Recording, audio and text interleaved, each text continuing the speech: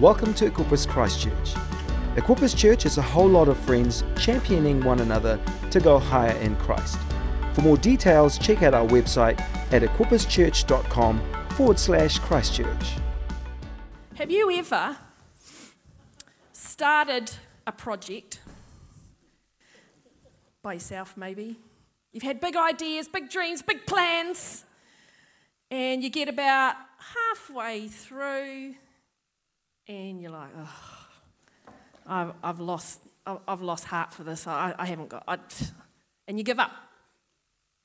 Hands up, come on. Oh, good, it's not just me. Excellent.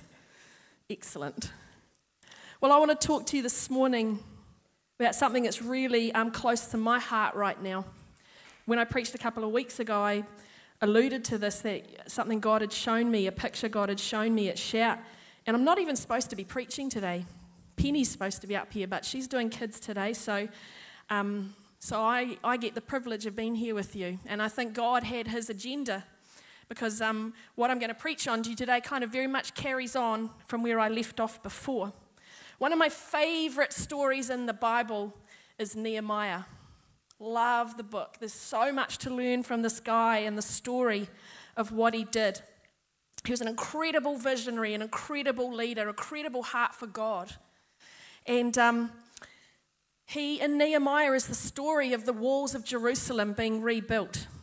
Now, when the walls were originally built, it took them 7 years to build it. 7 years to get the walls up to a stage where the city was fortified to the point that it needed to be safe. And then the Babylonians came and they conquered Jerusalem, and in one day they knocked over the walls and they set fire to everything else. 7 years to build it, 1 day to destroy it, and then 90 years later, from Babylon, God called Nehemiah to lead the wall rebuilding project. And Nehemiah made plans. He cast a vision to the people and he said, I've been to Jerusalem. I've seen what's there. I've seen rubble and destruction. I can see something different though. I think God wants us to rebuild these walls. I can see it. Can you see it? Will you come with me and build with me? Are you in? And the people caught the vision and they signed up to the building project. And so together they began to build. And what had taken 7 years to originally build and 1 day to tear down was rebuilt in just 8 weeks. 52 days. They knocked it out in 52 days. That's unbelievable. And these weren't just like little knee-high retaining walls or anything. These were like big suckers. Like 12, 15, 20, 25 feet tall. And they were thick because they were meant to protect Jerusalem from attack. 52 days. And those walls were back up. So my question is, when I read something like that in the Bible, my question is, I've got two actually, how did they achieve that? And what can we learn from how they did it? And the answer is found in the most unlikely of chapters in Nehemiah. Do you ever get to some parts of the Bible and you start reading and you think to yourself, what is this in here for again? But this is Nehemiah's journal. It's his thoughts and feelings about the rebuild project. And he writes down what's important to him and what stands out to him. So at the beginning of Nehemiah chapter 3, we read these verses. Eliashib the high priest and his fellow priests went to work and rebuilt the sheep gate. They dedicated it and set its doors in place, building as far as the Tower of 100, which they dedicated, and as far as the Tower of Hananel. The men of Jericho built the adjoining section, and Zakur son of Imri built next to them. The fish gate was rebuilt by the sons of Hassanah. They laid its beams and put its doors and bolts and bars in place. Meremoth son of Uriah, the son of Hakkoz, repaired the next section. Next to him, Meshullam son of Berechiah, the son of Meshzabel, made repairs, and next to him, Zadok son of Baana also made repairs. Now, listen. By the time you get to about verse 4 there, you're starting to lose the will to live. I know. And you're getting tongue-tied on all the names. I had to practice that so much to get that right. Excellent source of baby names, by the way, Nehemiah 3. Failing that, Fernando is a really good name. Any of the women that were at Mamma Mia on Friday night will know. They jammed that Fernando name into that script and that storyline like nobody's business. It was awesome. I can hear the drums. Fernando. Right. Anyway, moving on. Okay.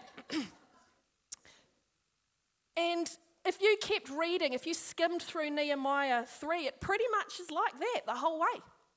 Names and names and names and gates and names and doors and bolts and names and gates and names and doors and bolts and gates and names and doors.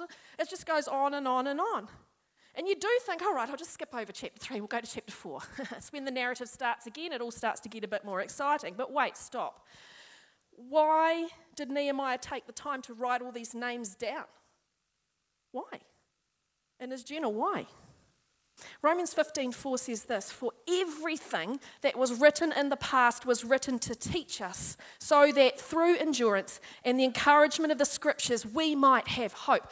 Everything. So there is nothing wasted in the Bible. There is no wasted word. There is no wasted chapter. There is no wasted book. Everything was written to teach us and to give us hope. And even Nehemiah 3 has something of value to teachers because Nehemiah and his crew, they were building. And so are we, right? We're building the kingdom of God, his rule and his reign. We're building that. Nehemiah and his crew had a mission. We've got a mission. What's our mission at Equippers? Equipping people for life through faith in Jesus Christ. Nehemiah and his crew had a vision. We have a vision. We have a vision for this city to be saved. And it's a big, hairy, audacious vision. So were the walls.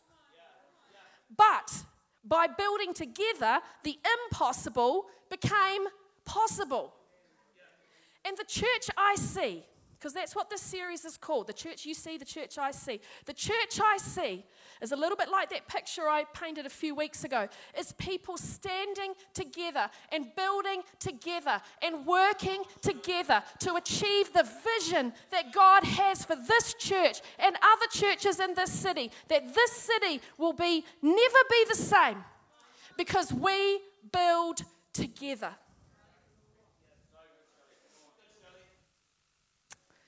The truth is, we build better when we build together. We build better when we build together. Rather than, I'd rather build with you guys than build by myself. And I'm by nature an introvert, so I quite like my own company, but when it comes to the things, no offense, when it comes to the things of God and building his kingdom, I don't want to do it alone. I want to do it with you guys. I want to build with you. It's more fun. Some of the most fun things I've ever done in my whole life have been with people, doing stuff for God. It's been crazy, some of the stuff that God's had me involved in. And that's the way God intended it. This is the Old Testament picture. The New Testament picture is the body. Christ is the head. We're all part of the body. We've all got our part to play. So, when I look at Nehemiah 3, I can see 4 keys to building together. You might want to write these down. They're worth it. It's good. All right. Here's the first one that I see in this chapter. They worked side by side. They worked side by side. If I put these 6 words on the screen, God, nations, feet, bonds, love, meet. You're all knowing where I'm going with this, right? You can, hey, that's the national anthem. But if I just put those 6 words up on the screen, it doesn't really make any sense, right? God, nations, feet, bonds, love, meet. It's what's in between those words that gives it its meaning. God of nations at thy feet. In the bonds of love we meet. And it's a bit like that in Nehemiah 3. It's not the names. It's what's in between the names. Let's have a look at verse 17. This Bible is so small, I'm going to read it off the screen. Rightio. I like to have a Bible, but my big one I call Big Bertha, and it's too big for this lectern, so it's too small. Right, here we go. Nehemiah 3. I want you to notice the words I've highlighted in yellow here. Next to him, the repairs were made by the Levites under Rehum, son of Bani. Beside him, Hashabiah, ruler of half the district of Keilah, carried out repairs for his district. Next to him, the repairs were made by their fellow Levites under Binnui, a son of Henadad, ruler of the other half district of Keilah. Next to him, Ezer, son of Jeshua, ruler of Mizpah, repaired another section from a point facing the ascent to the army as far as the angle of the wall. Next to him, Baruch, son of Zabbai, zealously repaired another section from the angle to the entrance of the house of Eliashib the high priest. And if you look through that chapter all the way through, you'll see it over and over. Next to him, beside him, next to him, beside him, next to him, beside him. 28 times I count. 28 times. Another diagram is going to come up. I want you to see this. You probably can't read the words, and that's not important, but you can probably see the colours. Those are the walls, and every colour is a different person or a different family that built the walls. So it's not one person. Nehemiah had the vision, but it's not one person. They worked side by side. You got the picture? In those little in-between words is the principle of connectedness and of being side by side. Why is working together so important? Because building alone is boring. And it's slow going. If I'm going to start building, I'm like, oh, jeepers. One, I'm already running out of energy. Thank you to Canterbury Movers for these boxes too. Great company if you want to move. Free plug. If I'm going to start building, I might get maybe 3 boxes in, and then I'm like, all right, I'm done for today. That's enough. Okay? We need to know that when we are building for God's kingdom, we need people beside us. We need people around us. We need to know that right beside us is someone who's building too. And sometimes we might need help. And if we're building together, we can just turn and ask for it. Hey, buddy, I need help. Can you help me lift this one? Bit heavy for me. Listen to this quote. There are 2 things that you can no longer say when you become a Christian. The first is, you do not need me. Everyone in the body of Christ needs everyone else. The second thing is, I do not need you. We need each other. I need you. You need me. Here's what happens though, and I'm going to talk pretty straight right now, but I know you hear my heart on this, right? Here's what happens sometimes in church. People will isolate themselves and pull themselves away from the build site. And then they'll say from the sidelines, no one cares about me. No one knows. And the reason why is because you're not connected. You have to position yourself in a place where if you are in need, if you are needing relationship, you're actually in a place where you've got people beside you. You won't even need to say anything. They'll see it. They'll go, hey, are you okay? Can I help you? But if you isolate yourself off at the side, you're easy pickings for the enemy. He'll just come and take you out. Position yourself in a place where you've got people side by side with you, working together, building the kingdom. You'll have a sense of purpose and connectedness like you have never experienced before when you're working side by side with people on God's building project. Connected, e-groups, e-teams, we talk about it all the time, but I'm going to say it again. It's so important. You want to be part of this house, you call this house home, get yourself into an e-group. Start one if you haven't got one round. We'll support you, we'll help you. Get into an e-team, serve people. The very first weeks that Tico and I first came to Equippers, within the first week I think Tico was doing dishes. Second week I was on the baking roster. I think Jill Jane nabbed me pretty quick. And that's okay. We didn't come in here to be big shots. We came in here to serve. Right? The church I see builds together, side by side. And my question to you today is, can you see that? Do you see that?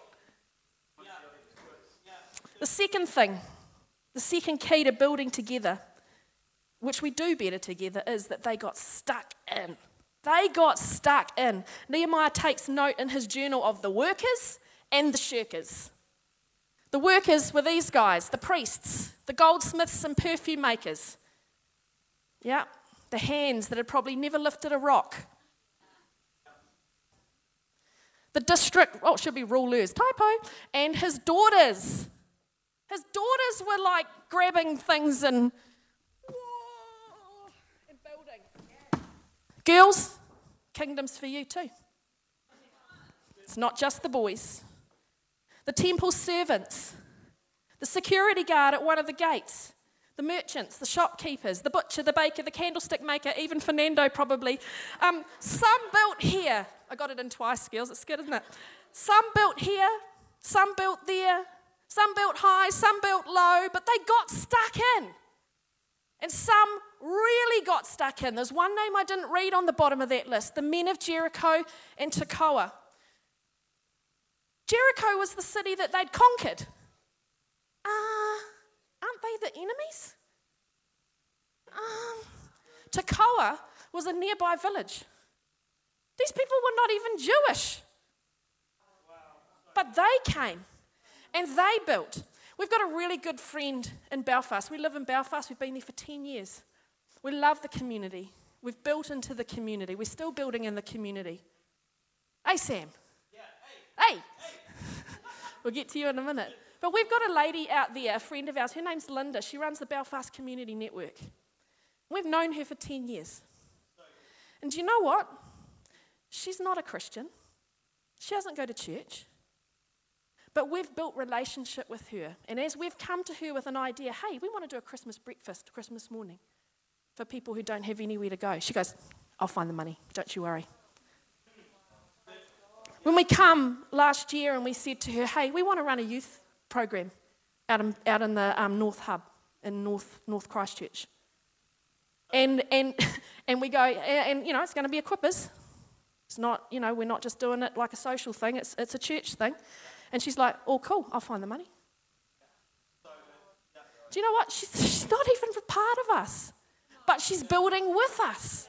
And when you're doing God's thing God's way, what will happen is that people who aren't even with us will start building with us, and then you're like, whoa, it's amazing. I love it. Verse 27, these men of Tekoa show up again.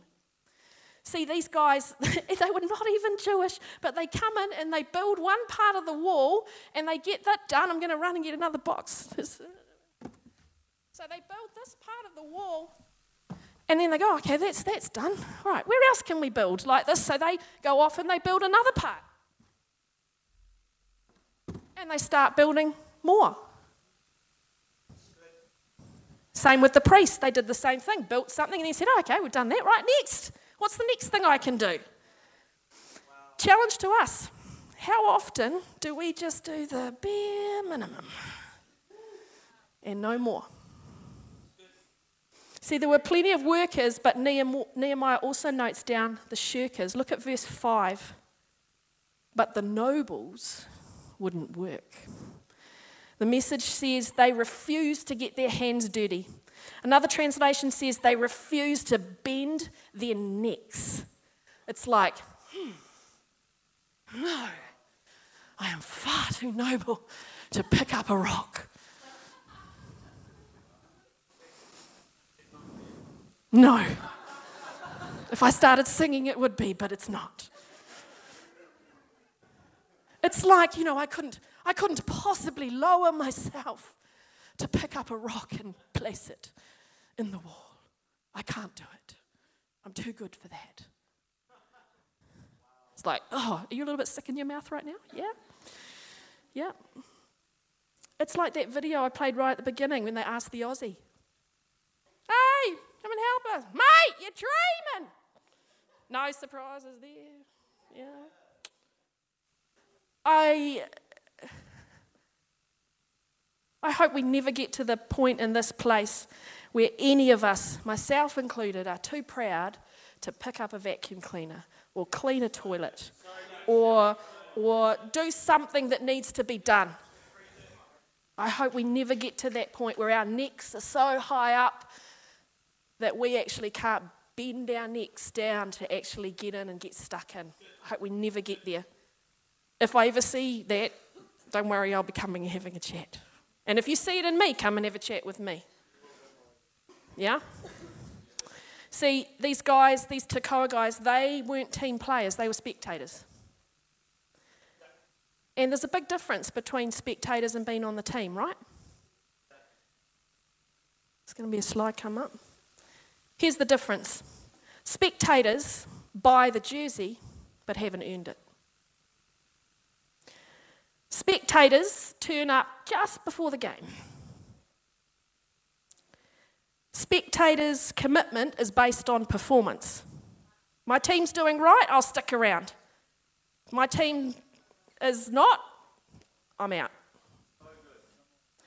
Spectators, this is a good one, are always experts after the event. You just have to listen to like Radio Sport after the All Blacks lose or something, and there's a million experts on there, all spectators. Spectators always sound the same, one voice. And here's the kicker, spectators never get to hold the trophy. One writer summed it up this way, church is far too much like a rugby game. 30,000 people sitting in the stands who are in desperate need of exercise, watching 30 people on the field desperately in need of a rest.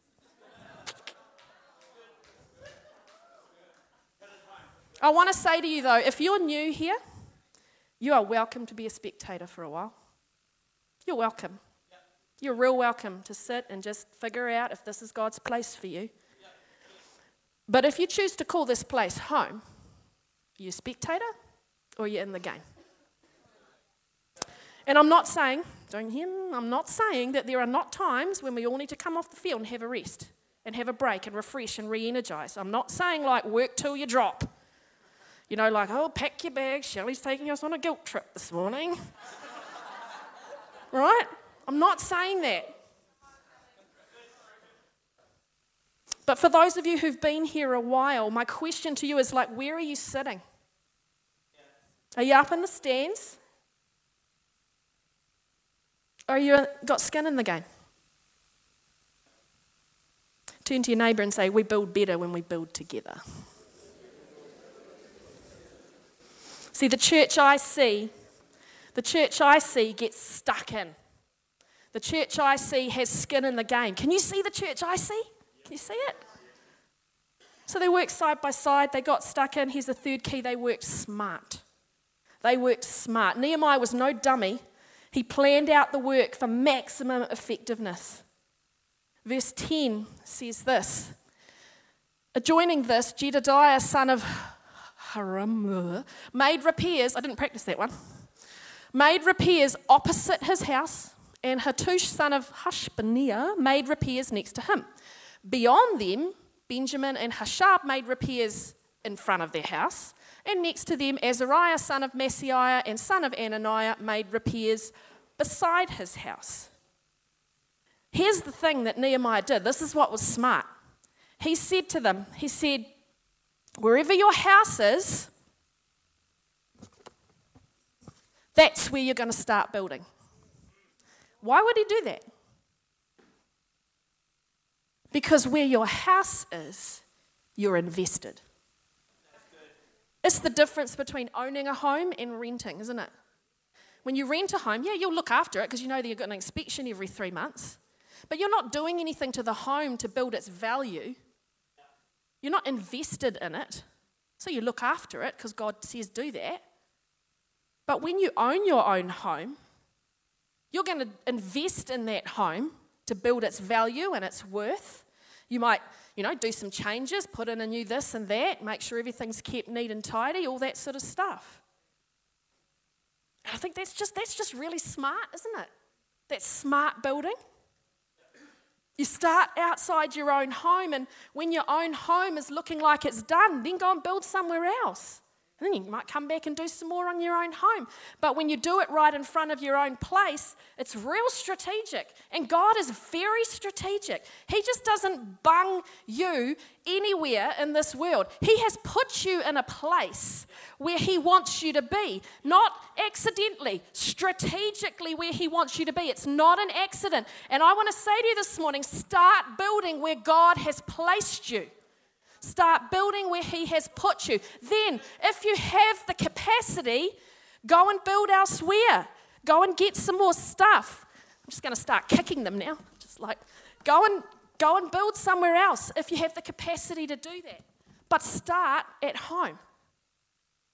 I want to say to you parents here, your family is the first place to start building. And I want to encourage you to do that. Family is so important. If you're building at church but your family is a mess, go and build your family. Be part of church, but build your family. Invest into them. Invest into their lives, their interests, their passions, their relationship with Jesus. Invest into them. I loved yesterday on Facebook, the Bracefield boys. I think all three of them got an award at soccer or whatever sport they were playing yesterday. And mum and dad investing in these kids and going, yeah, we know you love soccer and sport. And rejoicing when they get an award and stuff. That's awesome, guys. That's investing in your children, because here's what this is about. When we're building, we're not just building for now. We're investing in the future. We're investing in the generations to come. You are investing in your children and your children's children and your children's children's children. And they will look back and they go, you remember old Grandma Shelley? You remember her? I'll use myself as an example. I literally looked at Bradley and did it for him. I don't know. You remember she was faithful. She did this. She served God. And look at the generations that follow. That is awesome. You're not building for now. Build locally and you will impact globally. The church I see builds together and works smart. Can you see that church? So they work side by side. They got stuck in. They worked smart. And the last thing, they used what they had. They used what they had. And you see this when the wall was being rebuilt. Nehemiah didn't bring in new stones. He didn't bring in any new masonry. He brought in wood to make the gates, but he didn't bring anything in. They just rebuilt from the rubble. They just looked at what was around them, what was lying around, and they just rebuilt with what they had. I love that. Does that not speak to our famed New Zealand number 8 wire mentality? Is that not who we are as New Zealanders? That we don't have to have all the fancy pants stuff. We just look at what's around us and go, well, what can I do with that? The words, when you see them over and over again in the chapter, built, rebuilt, repaired, they all mean the same thing. To fortify, to stick fast, to make strong and firm. And they ended up, in the end, with strong walls built out of rubble. Built out of rubble. I was visiting a church in Fiji when I lived there, over on the western side, and they had a drum kit. And I arrived for church on the Sunday morning, and their church was like a lean-to out the back of the minister's house, just poles and some corrugated iron, all open, but they had a drum kit. And being a muso, because I think I might have been playing keys for them that day or something, and I went and I had a look at the drum kit. And do you know the skins on that drum kit had long ago been broken, and so what they'd done is they got some overhead transparencies, and they just duct taped them inside the... and they played drums with overhead transparencies for skin. Now, do you think that sounded real good? No. But did it stop them from glorifying God? No. They used what they had. I went back to Suva and bought them some drum skins, by the way. Sent them back. But my question is, what has God placed around you that you can start to build with? Might not look like much, rubble even, but you can start building with it. God is an absolute genius at taking what looks like a useless pile of rubble and turning it into something that has worth and value, rebuilding it into something that has purpose and strength. Have you experienced God doing that in your life? I have. Taking what looks like rubble in me and rebuilding it into something that is strong and will last. The church I see uses what we have. We're resourceful. Can you see that, church? Working side by side. They got stuck in. They worked smart. They used what they had. And I want to read you one verse just to finish. Nehemiah 4, chapter 6. So it's just in the next chapter. Nehemiah wrote this. So we rebuilt the wall till all of it reached half its height, for the people worked with all their heart.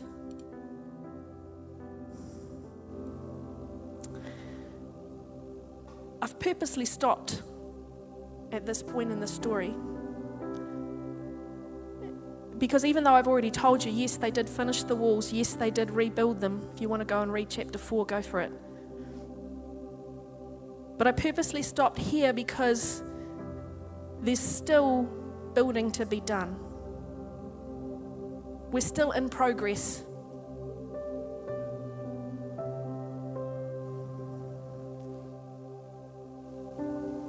It's the halfway point that we're most tempted to chuck it all in and give up and just go, I just can't be bothered anymore.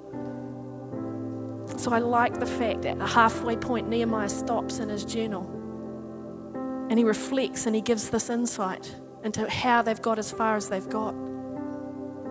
And it's in that last part of the verse, for the people worked with all of their heart. Do you know in Hebrew thinking, heart and mind are interchangeable? They don't see it as two separate things, it's all one.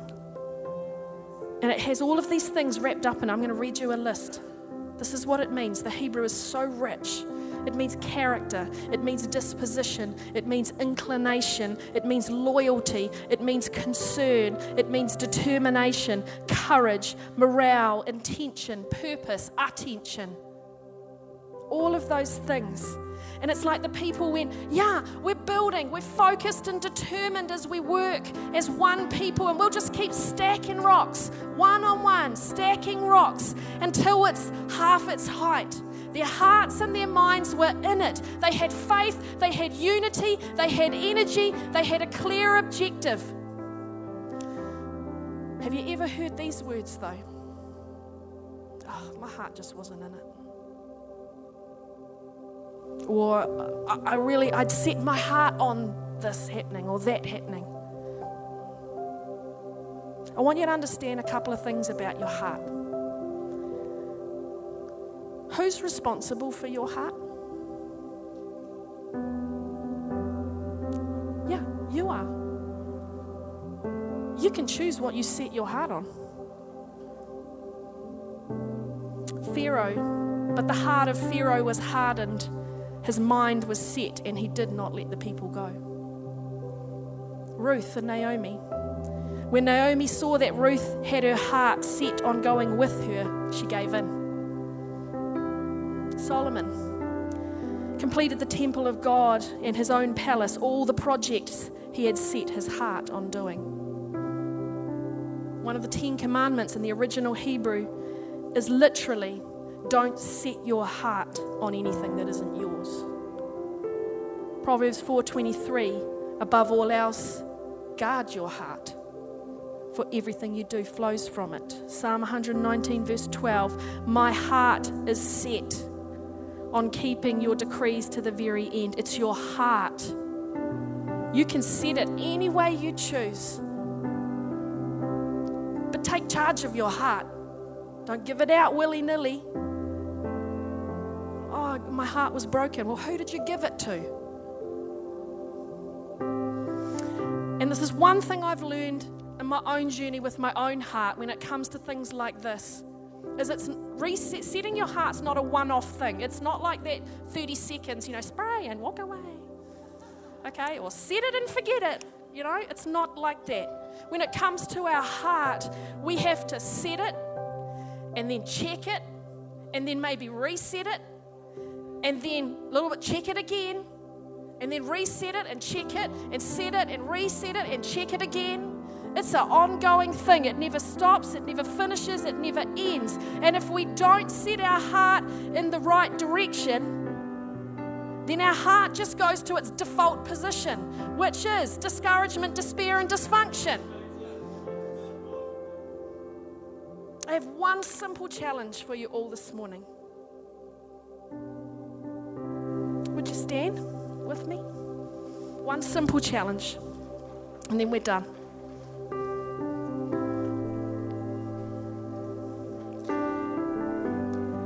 If you'd like to, you might want to put a hand in the air.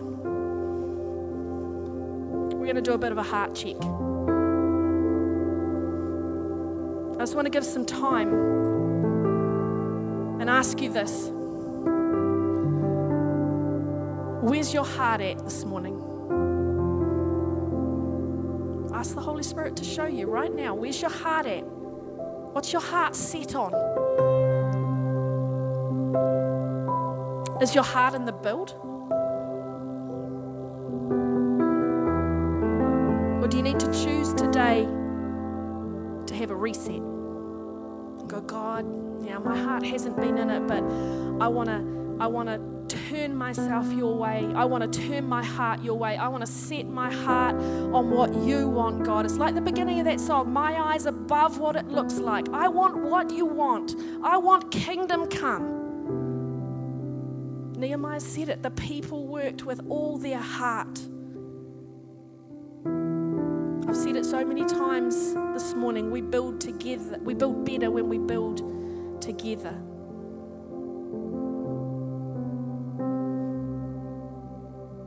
And here's the thing. If I speak for Tika and myself, we want to build with you. Our hearts are set on this mission, on this vision. We want to build with you. This build is not about buildings, and it's not about programs, and it's not about equipment. It's about you. It's about community. It's about connection. It's about honoring and valuing each other as we build. That's the church I see.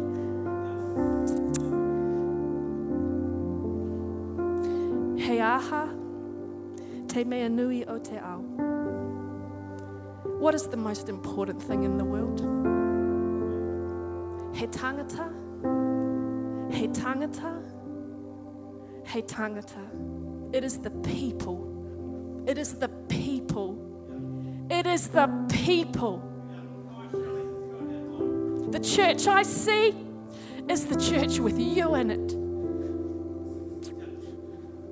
The Blessed Life, we did it this week in E-Group, reminded me of something that I'd forgotten.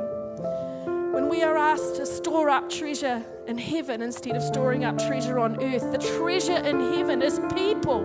Is the people whose lives we affect because we're in the game and we're building.